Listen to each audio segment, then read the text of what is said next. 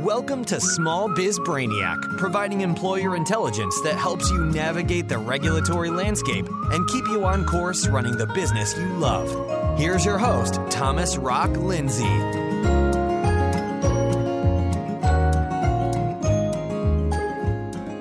Hey everybody, welcome to episode 15, 10 Small Business Pitfalls. This is your source for employer intelligence delivered straight to your brain through audio waves in just 7 minutes every Tuesday and Thursday. My name is Thomas Rock Lindsay, and I am your small business ally and employer brainiac, and here to help you thrive in your role as an employer. Owning and running a small business isn't easy. There is a lot of competition out there. Everyone wants your time and attention, including vendors, regulators, suppliers, employees, customers, and your family. Plus, you're constantly being sold to, negotiated with, and solicited.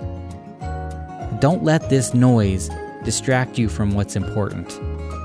You need to keep your focus, and here are my top 10 small business pitfalls that you need to avoid. Let's rock this. Now, there are hundreds of to-dos on your list, right? But you end up putting out fires all day, so you don't have time to work strategically.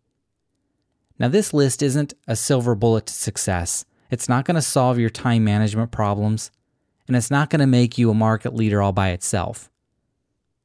But if you don't address these top 10 pitfalls, then you're going to end up tumbling into one of them at some point in time, and you'll waste a lot of time and energy clawing your way out. You need to organize your to-do list and assign priority status to the tasks that help mitigate these perils. And if you don't take action, then you need to add not taking action to the top of the list. Not that it'll do any good. Pitfall number 1 is screwing up on payroll taxes. Now, I dedicated 6 shows, episodes 5 through 10, to understanding federal payroll taxes. It's that important.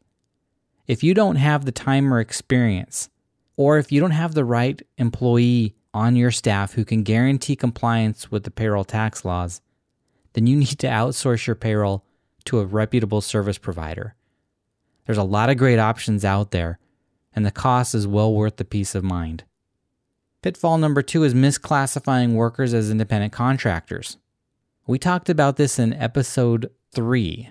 You don't want to discover years later that you should have been treating that independent contractor as an employee all along. The defense costs, judgments, and penalties can put you out of business, and the IRS has made it a priority to enforce employee classification compliance in 2016.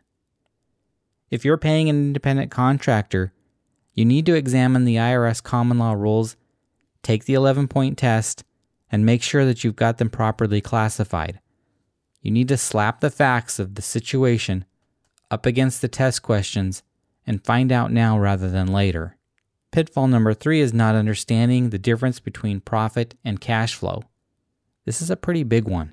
If you don't understand the difference between profit and cash flow, then you need to go to the khanacademy.com, that's Khan academy.com, create an account, and search for these 2 videos and watch them. The first one is called Cash Accounting, Cash versus Accrual Accounting, and the second one is Basic Cash Flow Statement, 3 Core Financial Statements. This is the most valuable 10 minutes you'll spend all day. If you don't have a basic understanding of the relationship between profits and losses and assets and liabilities, in other words, if you don't understand the P&L or income statement and the balance sheet and how they interrelate, then you'll find yourself in hot water at some point in the near future, and it may be too late by then to save yourself. I've seen this happen time and time again. Your business is growing and the cash is flowing in, you're hiring new employees, but you forget that your federal and state unemployment taxes are due every quarter. If you aren't booking the liabilities and setting those funds aside, you could find yourself in a pinch on their due date, especially if sales start to slow down or a large client doesn't pay you on time. Among other key indicators, receivables turnover must be vigilantly monitored. Pitfall 4 is not managing your workers' compensation insurance costs. Now, this is a long-term play because work comp insurance is experience rated, which means that one of the cost factors is your past claims history, i.e. your experience. Over time, you develop what's called an experience modifier. And once that's been published by the appropriate rating bureau, then whatever insurance company you choose to buy this insurance from will apply your modifier to your premium calculation when arriving at your net cost. This isn't the only factor, but it's the one that you can control. And if you neglect it, you'll be at a disadvantage in relationship to your competitors. For industries where work comp insurance premium rates are a high percentage of gross payroll, this can be the difference between winning or losing new business. There's a lot that goes into managing your experience modifier, but at the end of the day, it's all about workplace safety, low claims frequency, and avoiding large losses.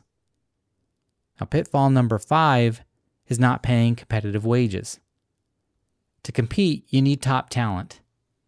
And to get the star players, you need to pay competitive wages. One of my favorite takeaways from the book Good to Great by Jim Collins is that you have to get the right people on the bus first.